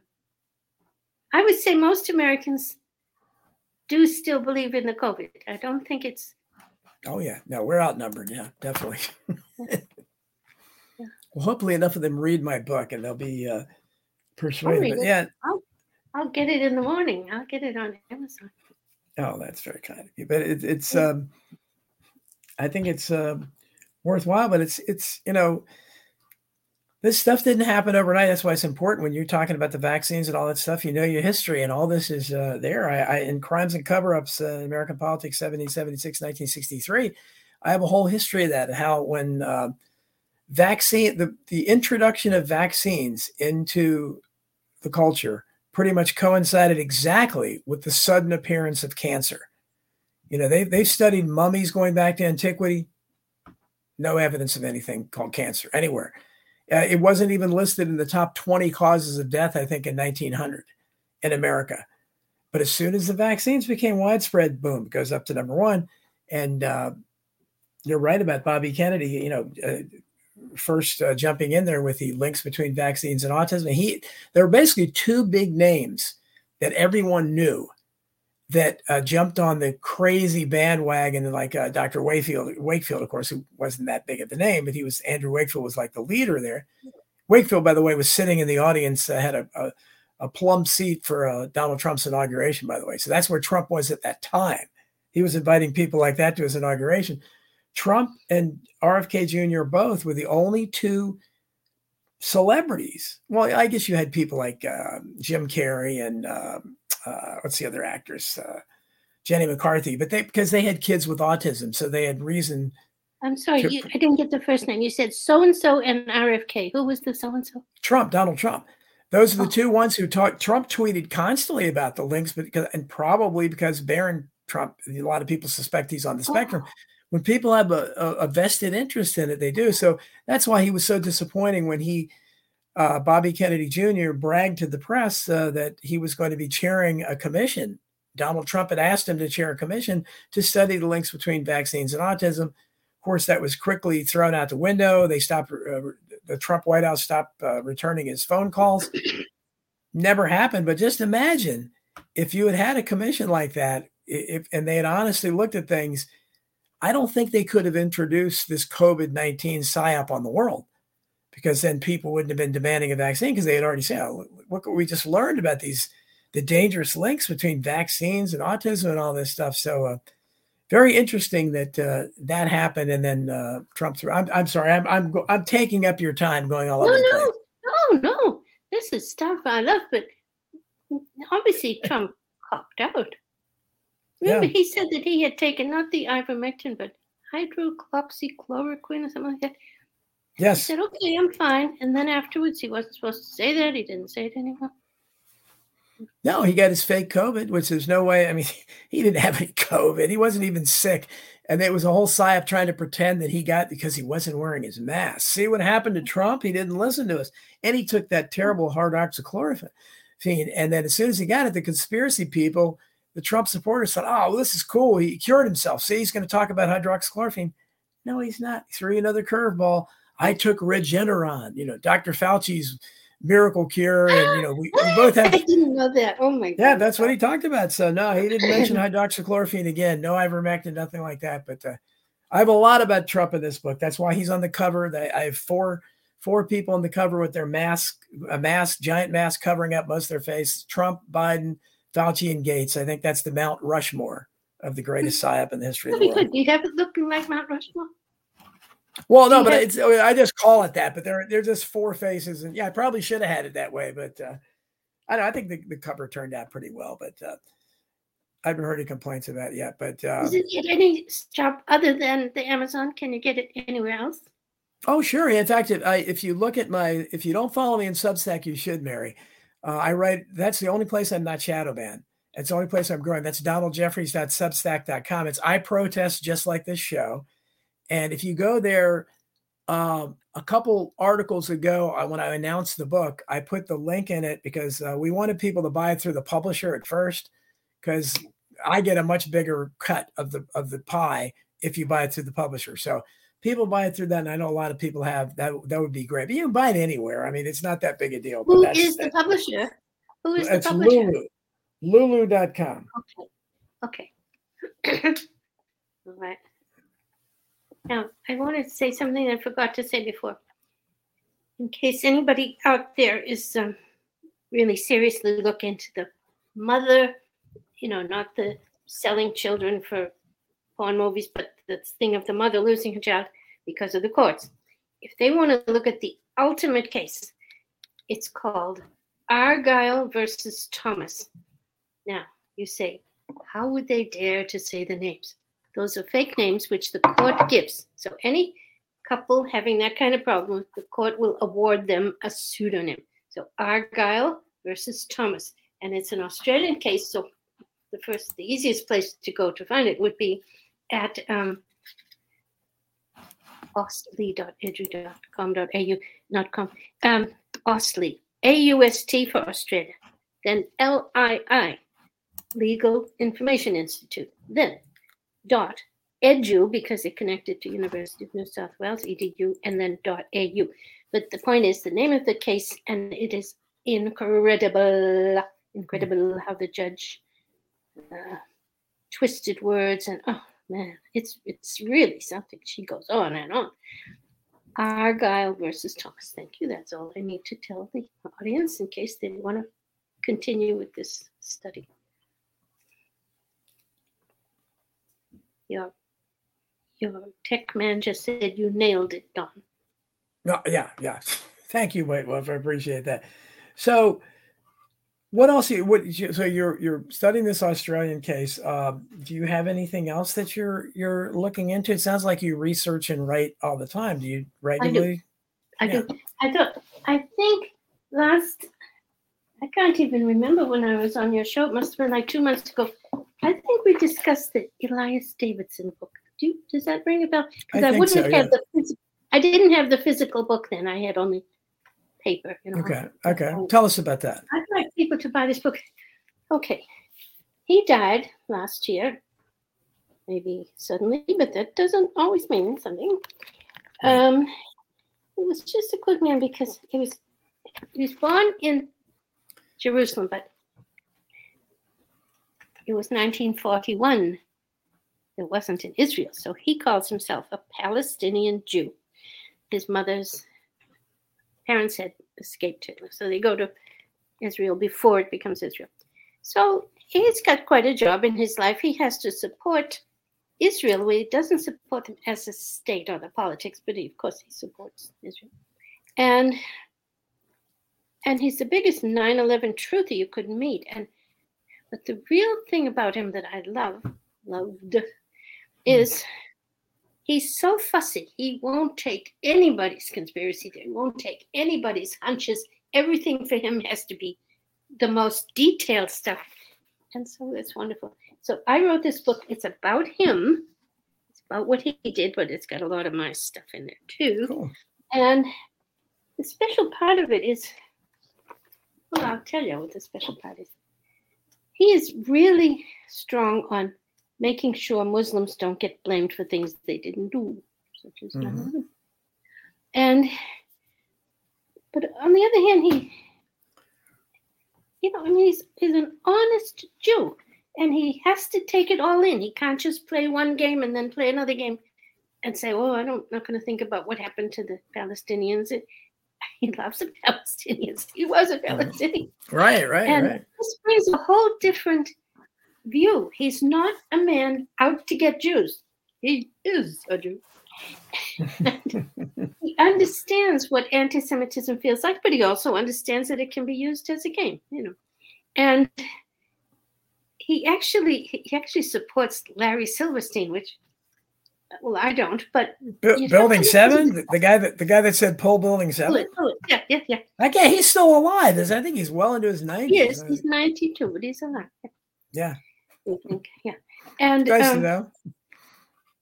I went to this meeting the other day. I'd like to push this guy's book. His name is David Bernstein.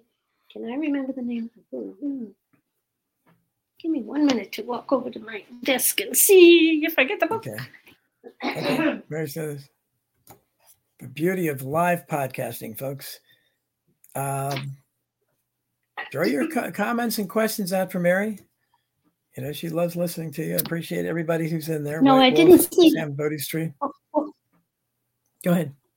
What were you saying? No, I was just talking to the chat room. I thought I might have this David Bernstein book. Okay. David Bernstein, now this was a very large meeting at a Jewish community center, and people were there because it was well advertised that he was going to tell them that although they tend to be left-wing, and he says he tends to be left-wing, that if you carry the woke story too far, that leads to anti-Semitism. Now, to me, this is straight out of Australia, because who wants to own up to Aborigines having been massacred? But they were. I mean, it's a fact already, folks. It's a fact. And it's a fact that the Arabs were kicked out of Palestine in 1948. It's a fact. Why were the Aborigines massacred in Australia? Was it for a land grab, or what? Why were they massacred, do you think? Generally a conquest. And we did it too. And when I was running for president, you know, I ran for president of the U.S. in 2020. Yes, I did. I did. I would have voted for you. How did I know? Tell us about that. Only in the state of, it was in the primary, and I tried it in New Hampshire, and I didn't make it past the primary. Oh, I couldn't have voted for you. Okay. I went around to all parts of New Hampshire. It was very interesting. And one of them had a sort of a sign on the wall. This was where the King Philip's Wars, and King Philip was an Indian. He just had that name, King Philip. And he held out like so many others did, still fighting the white invasion. Because what are you going to do? I mean, you want to protect your people. But at a point, he had to give up and say, we can't win this. But in Australia, I would say probably some combination of instinctive racism or instinctive conquestism. When you go out to get another group, you try to wipe them out. And they told me that in the study of zoology, there's at least one species, and that is the hyena, that goes in for like genocide, and it's all done by, in bacteria, we call it quorum sensing. I don't know if it's similar. So that you're in one troop of hyena. You're not you, Don. You are a hyena. And you're in that troop, and there's another one down the road somewhere. And you see them getting bigger. Not personally bigger. More populous. More hyenas.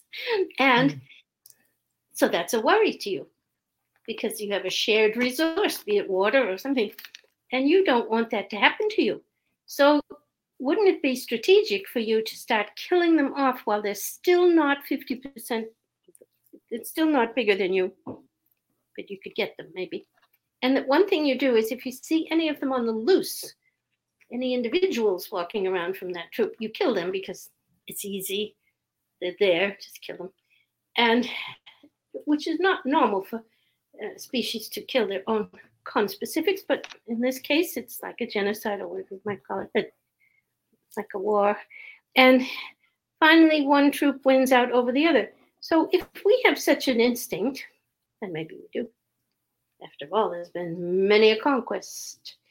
And when it happens, it's sort of a problem to you that the defeated team is still there. But if they're a huge defeated team, you might just want to go in and run them as slaves and just use them. But if they're troublemakers, you might want to.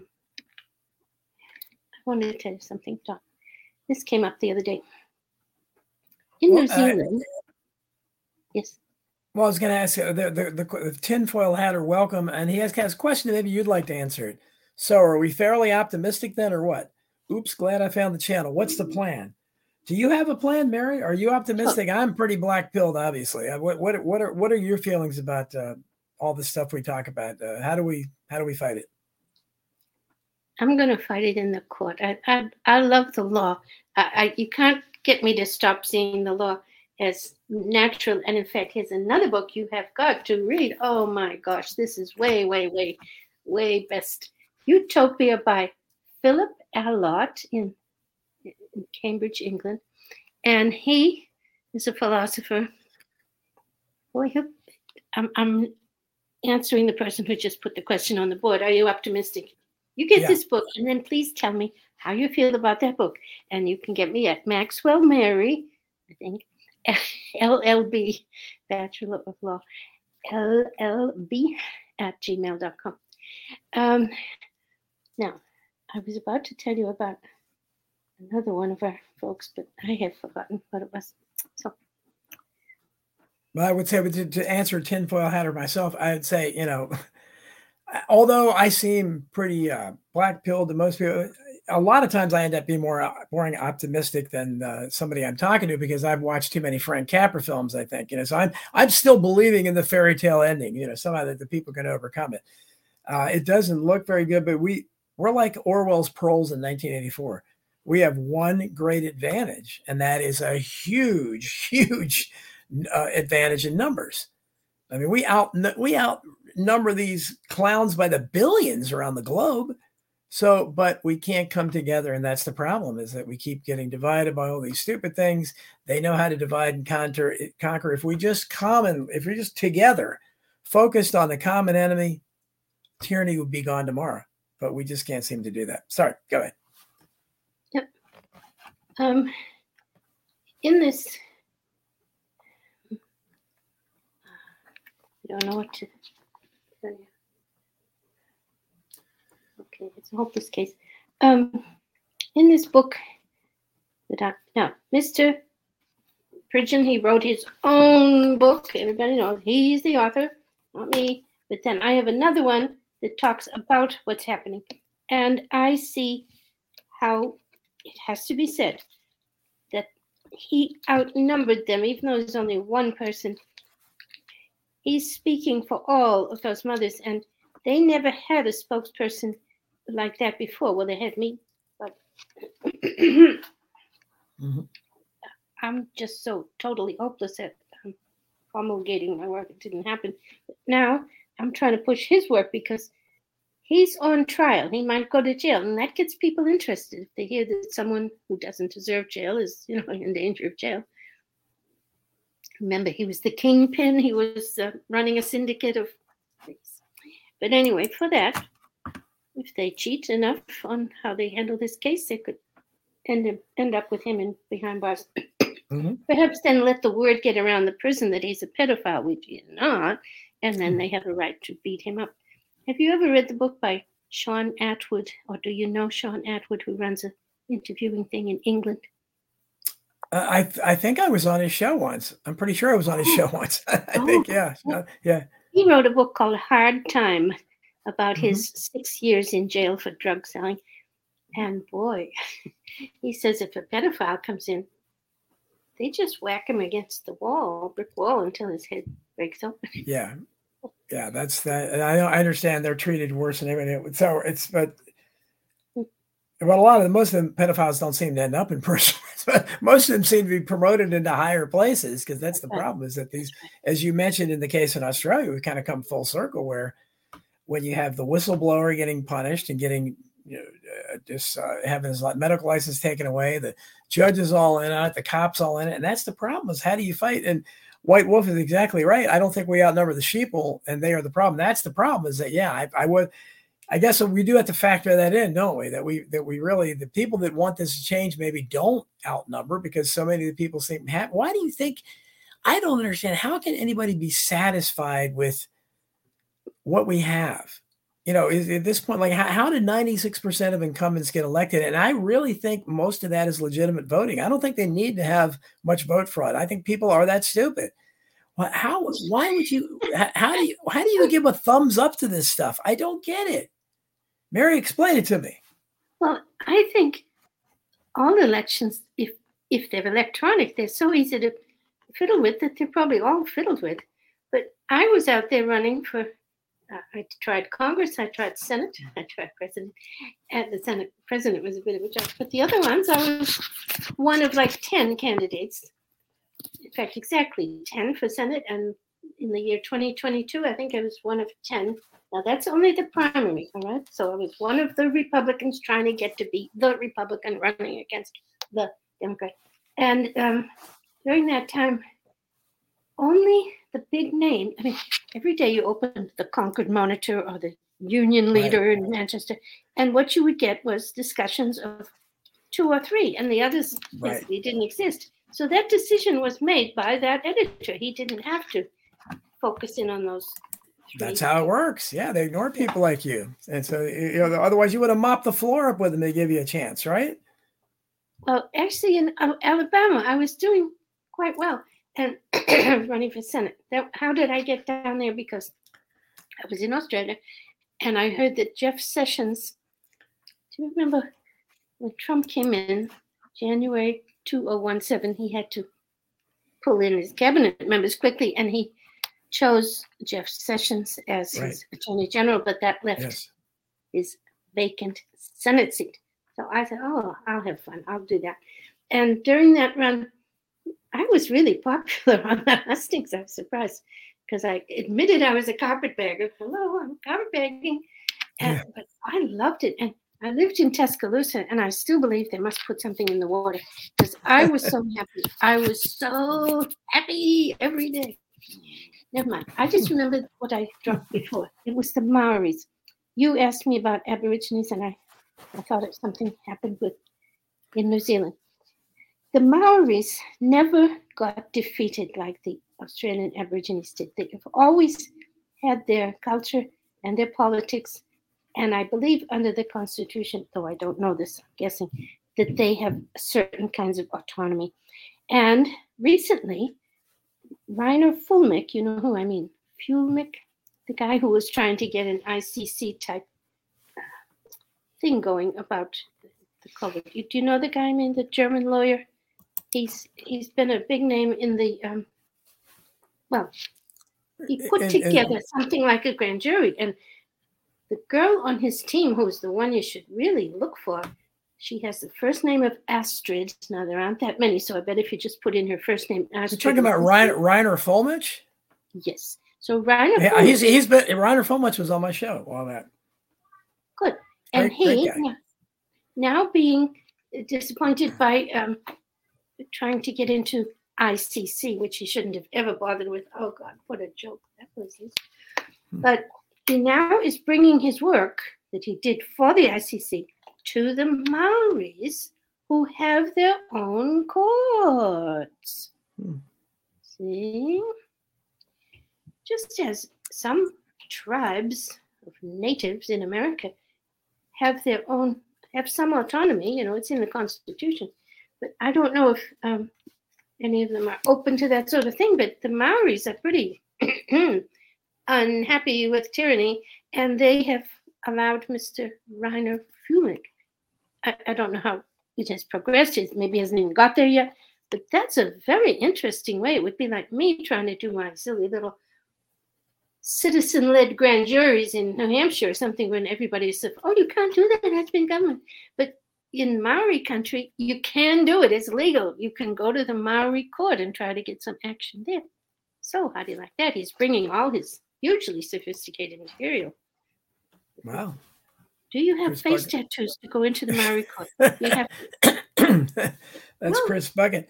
Mary, how did you get started? Now, I probably asked you this before, but you're such a sweet lady. People would if they saw you and talked to you a few minutes, maybe they'd believe, well, maybe not. I don't know. When I used to coach youth sports, I remember like when I started writing afterwards, a lot of the soccer moms and basketball dads, they couldn't believe I had this stuff in my head. I hit it well, when I was coaching. When did you start going down the wayward path? Were you always a questioner? Did you always question things, or did something happen that triggered you at some point? I usually date my awareness of 9/11, which is a biggie, to 2005, February. I happened to discover it accidentally in print. I thought, oh, what do you know? Because I had thought it was the Muslims before that. And stupid me. And then after I got a load of that, which was February 2005, by the time August rolled around, and I had read a lot of internet by then, like I was staying up all night. I was so fascinated. And at that point, I noticed there would be a meeting of mind control people, which I thought probably was not genuine. I didn't think mind control was genuine. But I went to the meeting, and you'd have to say I got hooked for life, because that's now subtract 25 from 18 years. 18 years up and really doing that heavy. And it was because I was so impressed, terribly impressed, bad impressed, that these girls would tell their story of what the American government did to them as Americans. It didn't make sense. Some of them were like, they would pay the dads. It would often happen in a military family on base. They would go to the dad and they would either say, "We'll give you $50,000 if you will let us do patriotic experiments on your child," something like that. Or, "Hey man, we know that you are guilty of blah, blah crime, and we will remit any indictment or any charges against you if you will kindly let us borrow the girl." But no matter how it came about, you would then find doctors, nurses, all sorts of people putting their hands on kids in a torturous way. How can this be? Nobody does that. How can it be?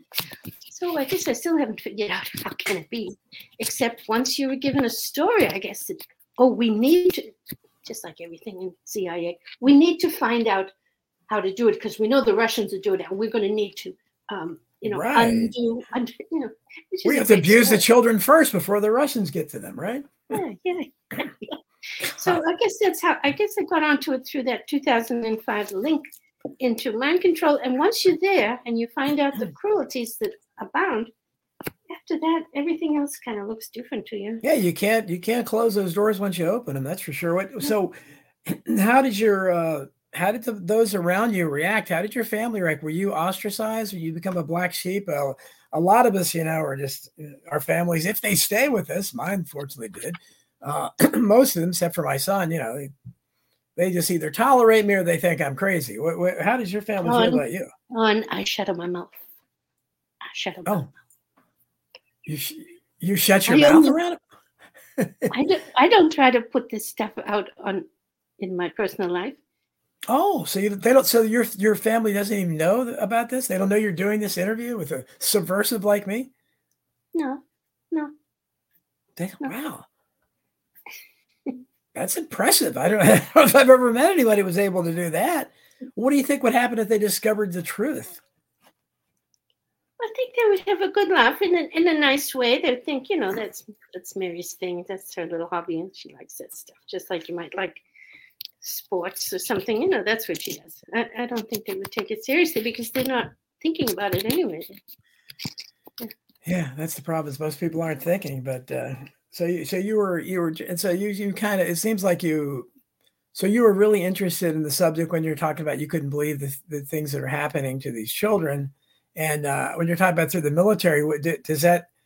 I'm sure you must have heard of Michael Aquino, the Satanist that was on the Air Force Satanist, who was accused of lots of stuff, and somehow it doesn't seem to matter what he was accused of. He just kept getting. Just anybody out there that thinks there's not a conspiracy, folks. Why? And this Aquino was around for decades, so it goes back to the 80s, I think, at least during Ronald Reagan's tenure.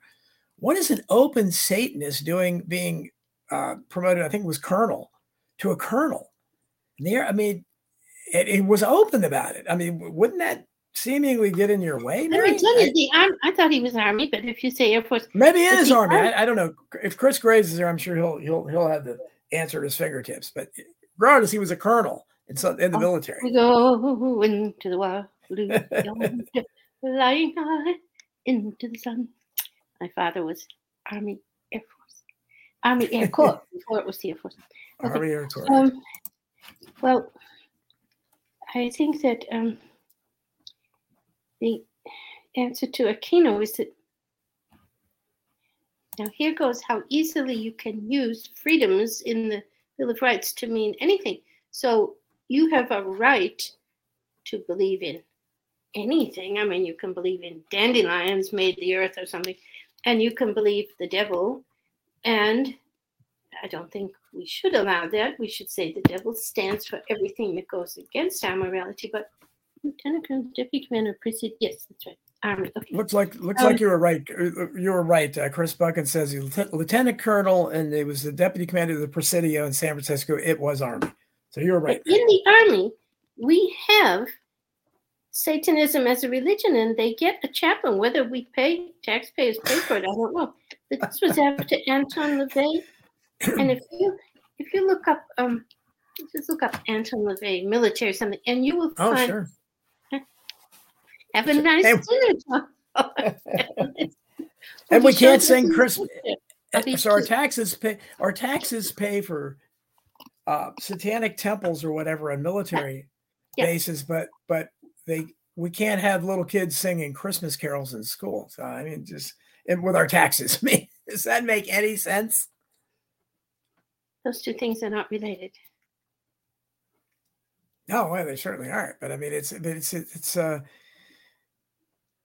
the idea that, and do you see is when you look at what's going on now, Mary? I mean, I call this a spiritual battle. So it doesn't surprise me that the Satanists are, that high up in the military or whatever, because I think the people, what we're seeing with the transgender craze and all this massive corruption and just evil running rampant, I see a dark force behind that. I don't think it can be natural. I think that Satan is behind that.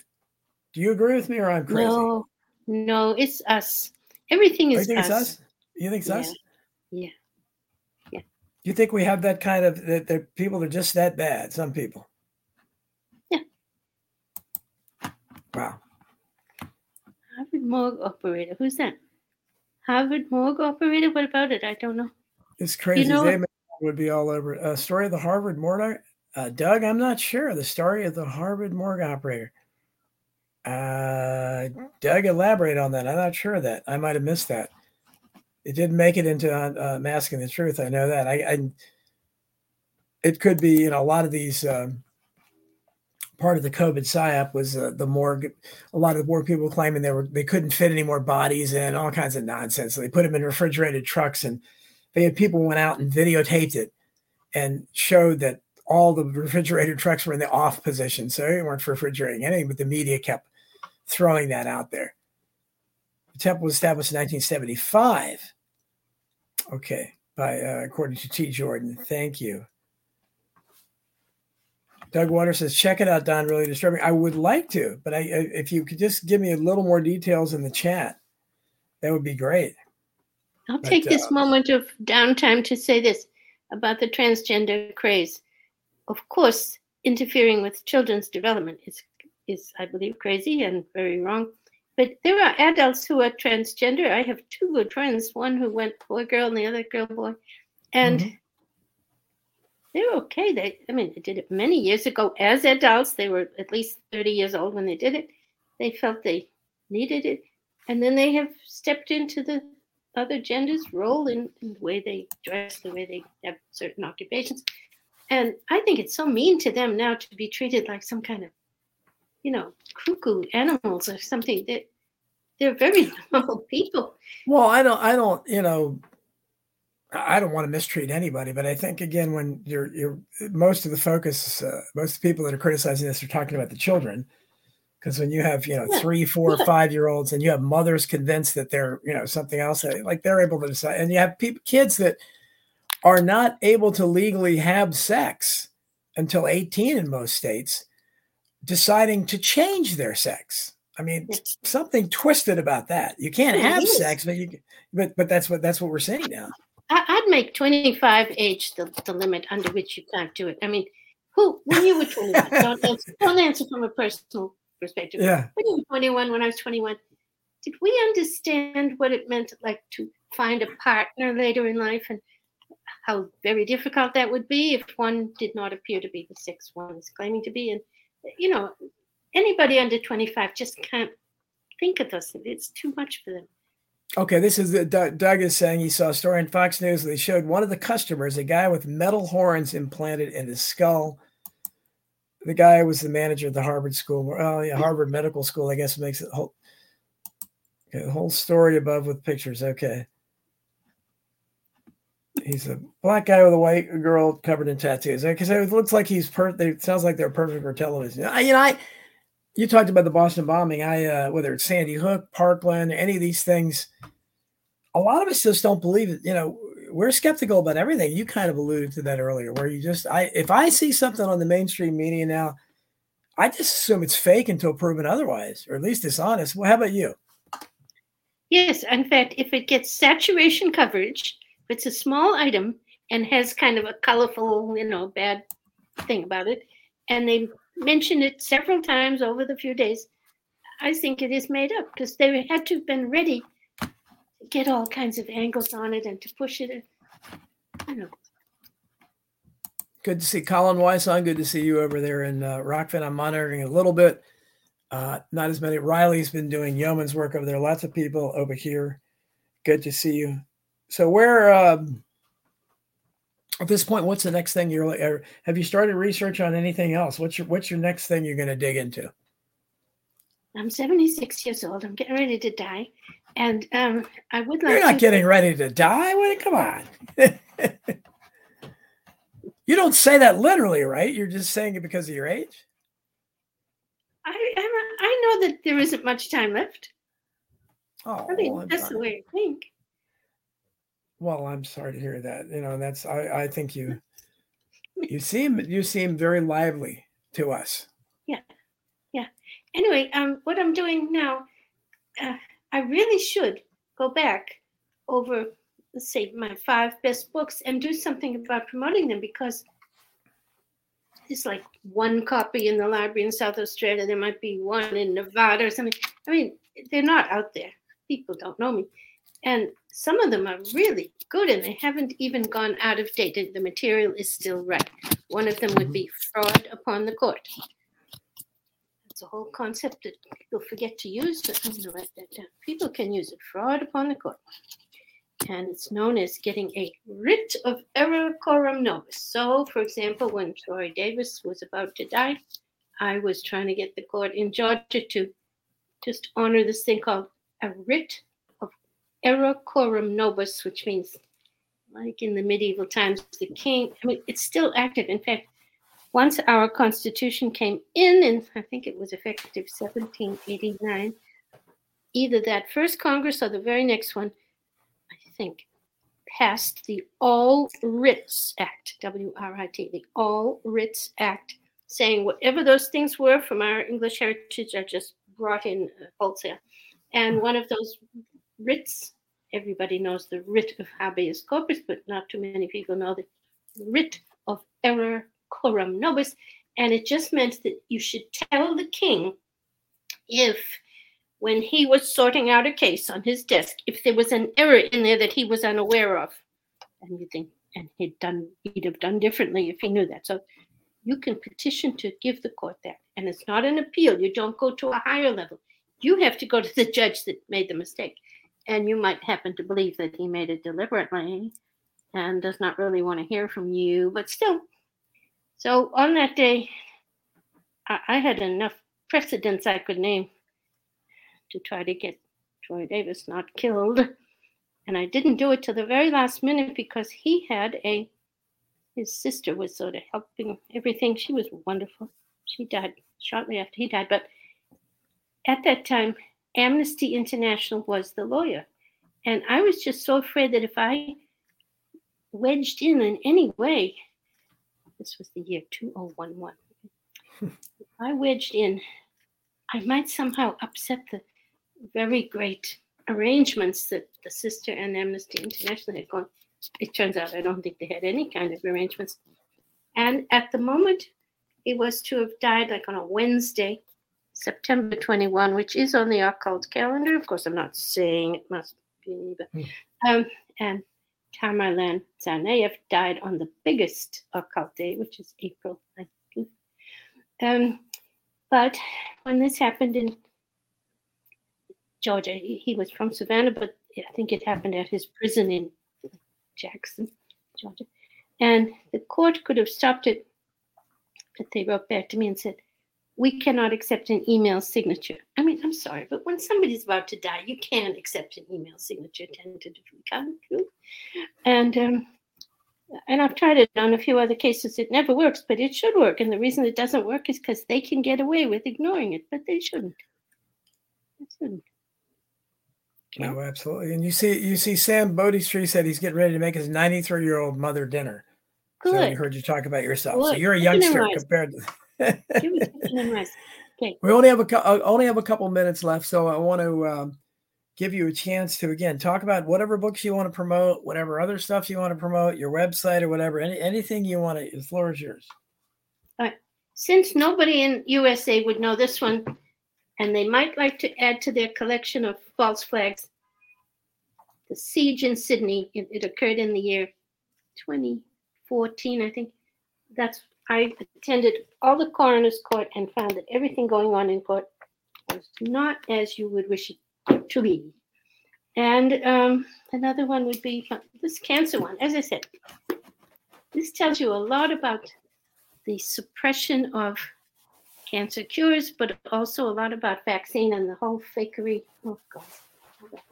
And then I just mentioned that besides Pridgeon and O'Day and the Clean Peaches people, but the O'Day family wrote a book called Marshmallow Fishes.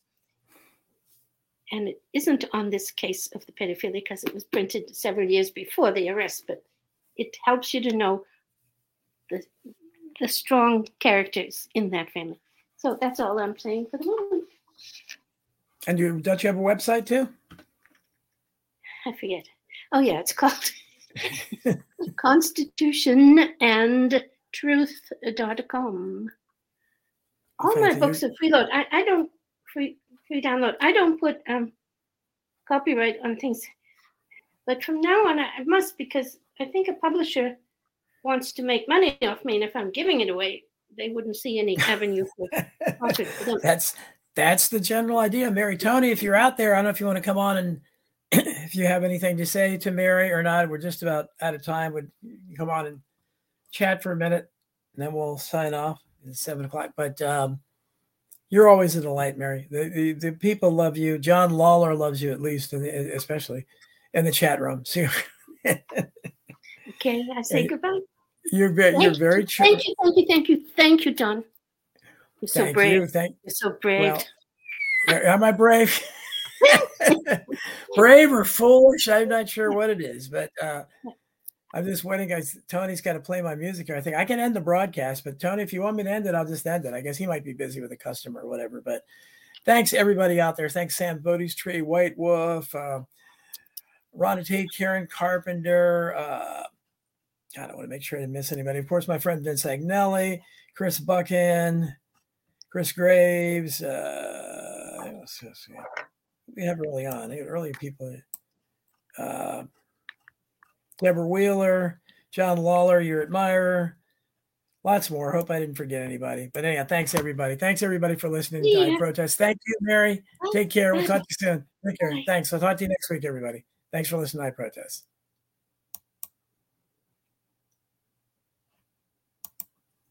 Sorry.